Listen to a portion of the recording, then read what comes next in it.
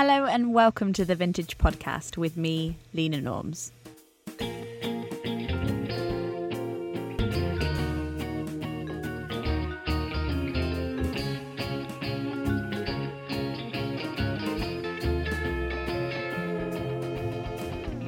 Now, if you haven't heard of Meg Wolitzer, I want to ask where you have been. And I'd also give you a warning because you are about to be enchanted.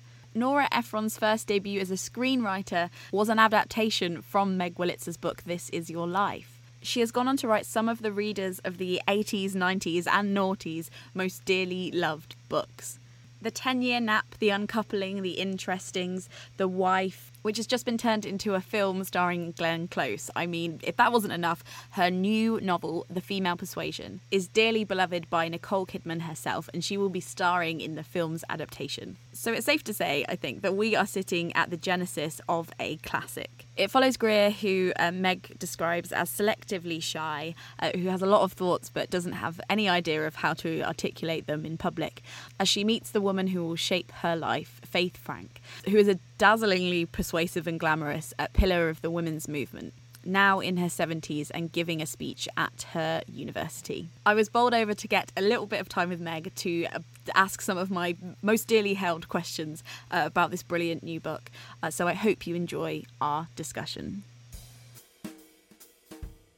The first question that I wanted to ask you that I kind of mentioned before is I find it really interesting how much people are talking about the Me Too movement in relation to this book, and obviously it opens with the main character Greer experiencing a kind of very, what we now call a Me Too experience, which again is a kind of strange phrasing. Like, how do you feel about people thinking about the book in that way? Do you find it strange that people find it so of the moment, even though this kind of oppression has been going on for a long time, or do you think that it's really hit a chord and that's, you know? Well, I did start writing the book years ago, and it took me 3 years to write. So it was long before this moment that we're experiencing right now. Although an interviewer sort of said, did you start writing it after the Me Too movement became big? It's like, yeah, we would have all had to, I would have had to have gone into a room with a lot of people and everybody would have sort of written a chapter really, really called fast. A collective of writers. Because the truth is that these are, as you suggest, ideas that have been around for a long time. Ideas about female power, about misogyny, and I was exploring those issues and also other issues around female mentorship and making meaning in the world, and the person you might meet who changes your life forever, who sees something in you. I've been interested in them, and I think that they are ancient issues that we've been sort of looking at for a really long time. As for the book coming out right now, I think, you know, of course I like talking about it as a novel, which it is. But I think, you know, we don't write books in isolation. So books exist in the culture and in the cultural moment. So, of course, it's interesting to think about this time in which we live. I think as well it's interesting that there's the dynamic that we don't often see in books of the kind of young feminist and the like older feminist and the negations between those two, and how and it made me laugh at myself sometimes because there is a kind of reinventing the wheel aspect to some of the younger characters who explain feminism. Yes, to the exactly. older ones. But I think that's the thing about being young is that you do feel like you're experiencing things for the first time sometimes. But my last novel, The Interestings, everyone in it was the same age, basically, my age, which made life really easy because I'm very bad in math and I never like to say, how old would they be in this year? I didn't have to do any of that. But this book, dealing with two characters from different generations, was very, very interesting to me to sort of look at how it feels to sort of experience the world when you've grown up in one time versus growing up in another time, and the tensions that might arise there and the commonality. Yeah. The kind of intergenerational aspect to it, what can we learn? I think there's sometimes an absence of conversations about second and third wave feminism in the kind of modern. Do you think that was there anything that inspired Faith and her character, and what can we learn from like kind of talking to, you know, older feminists and really looking back rather than always? Well, there are real legitimate criticisms of different generations of feminism, without a doubt. They're real and need to be looked at and need to be addressed and, you know, faced. But I think that sometimes the media does elevate it, likes the idea of a catfight in a way. I think the truth about feminism is that all feminists want equality, and that is something that continues.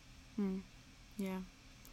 The title was really interesting to me, because at first it made me think about persuasion, as in the famous Jane Austen novel. I don't know if that was part of it, but then also the phrase "the female persuasion," as in like implying that a woman has a certain way of being. What was the thinking behind the title? And when I come up with the title early on in a book, I'm always very happy, because I think it means that I know what I'm writing about. Like I'm not just sort of casting about in the dark, sort of looking for what I'm writing about. I have almost like a mantra that I can refer to again and again if I get a little bit lost. And you invariably get somewhat lost when you're writing a novel.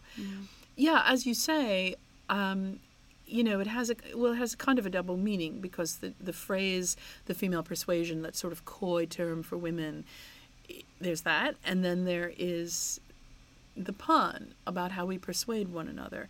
And yes, it has, the title Persuasion within it, a great woman novelist. And then one thing I was thinking about this title, I was like, wait, why hasn't it been used? It was just lying there. I had to use it. It's in fact in the book the title of a book that Faith Frank, my famous feminist, to be a little alliterative, has written. So there's the idea of the book within the book too.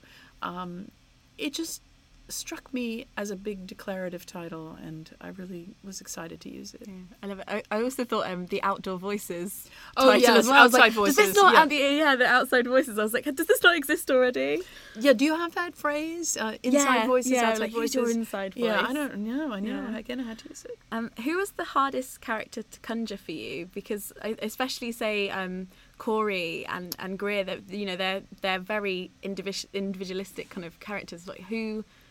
I really liked writing Corey a lot, the boyfriend in the book, because he's so he loves Greer, the protagonist, so much, and we get to see sort of things that she doesn't get to know about some of his behavior and things he's thinking, and he's a young man in the book, and I found myself very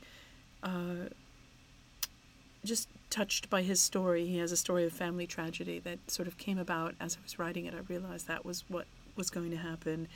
I liked writing him a lot. I think Faith's story was complicated for me because she is idealized by Greer throughout the book. So she's put on a pedestal the way sometimes we can put our mentors on a pedestal.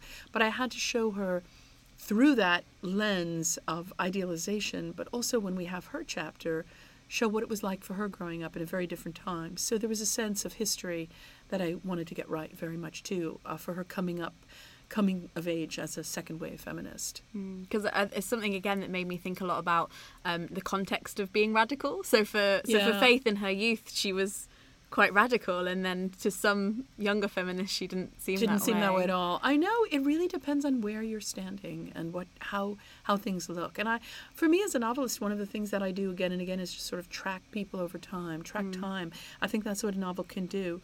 So things look really different, and they can look very quaint if you wait enough time. It's like, oh, we thought that was radical, or oh, we thought that was no one had ever done that before. But I think that Faith is someone who really has wanted to make meaning, and she believes in equal rights for women, and she's really, really tried to do things. And we get into issues of compromise with her later in the book, and that's something that was difficult and interesting to write about.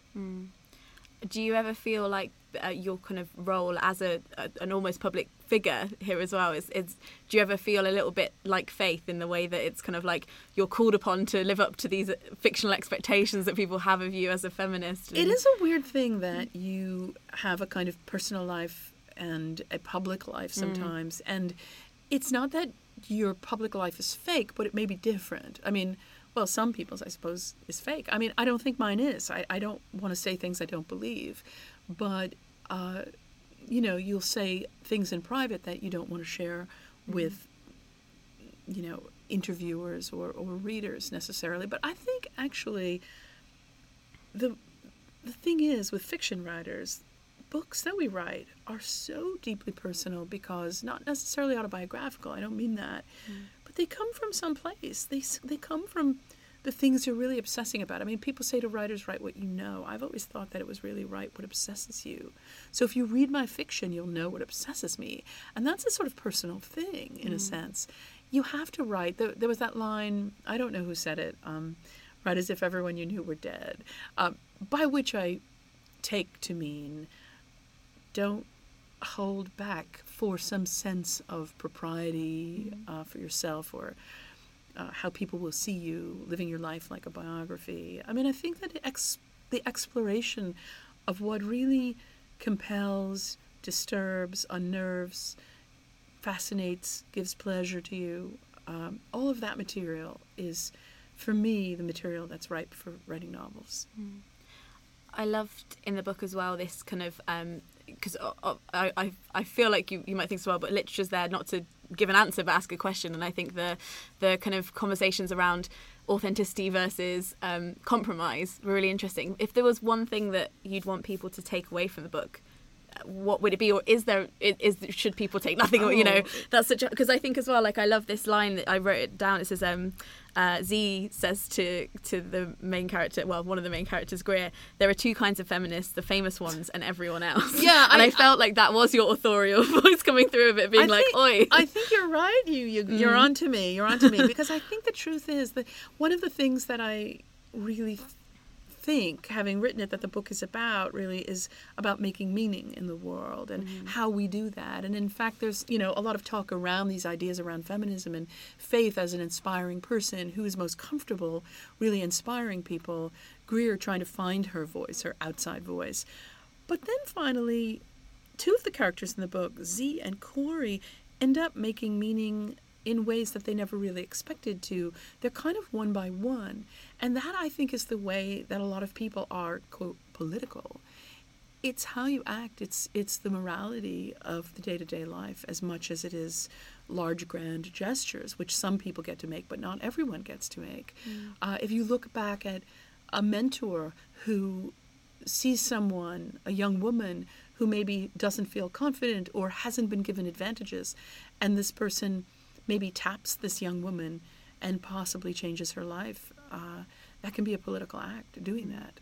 Who knows what it'll lead to? I think the thing about a good mentor is that, just to go off on a tangent really, is that she really can never have real expectations for what happens to the mentee, the protege. She has to just sort of get out of the way once she's given her what she's going to give her. Yeah, because you cite Nora Ephron as one of your mentors, and do you think that you've kind of taken on that role for people as well, as kind of a passing forward of mentorship? I mean, we never said that, and I don't know if she would have even agreed that it was so, because it wasn't a formalized thing. She was an older person and I was the younger person, and she taught me a lot, and she took a great interest in my work, and that to me satisfies those criteria. And yes, that has definitely happened with me and students and younger writers.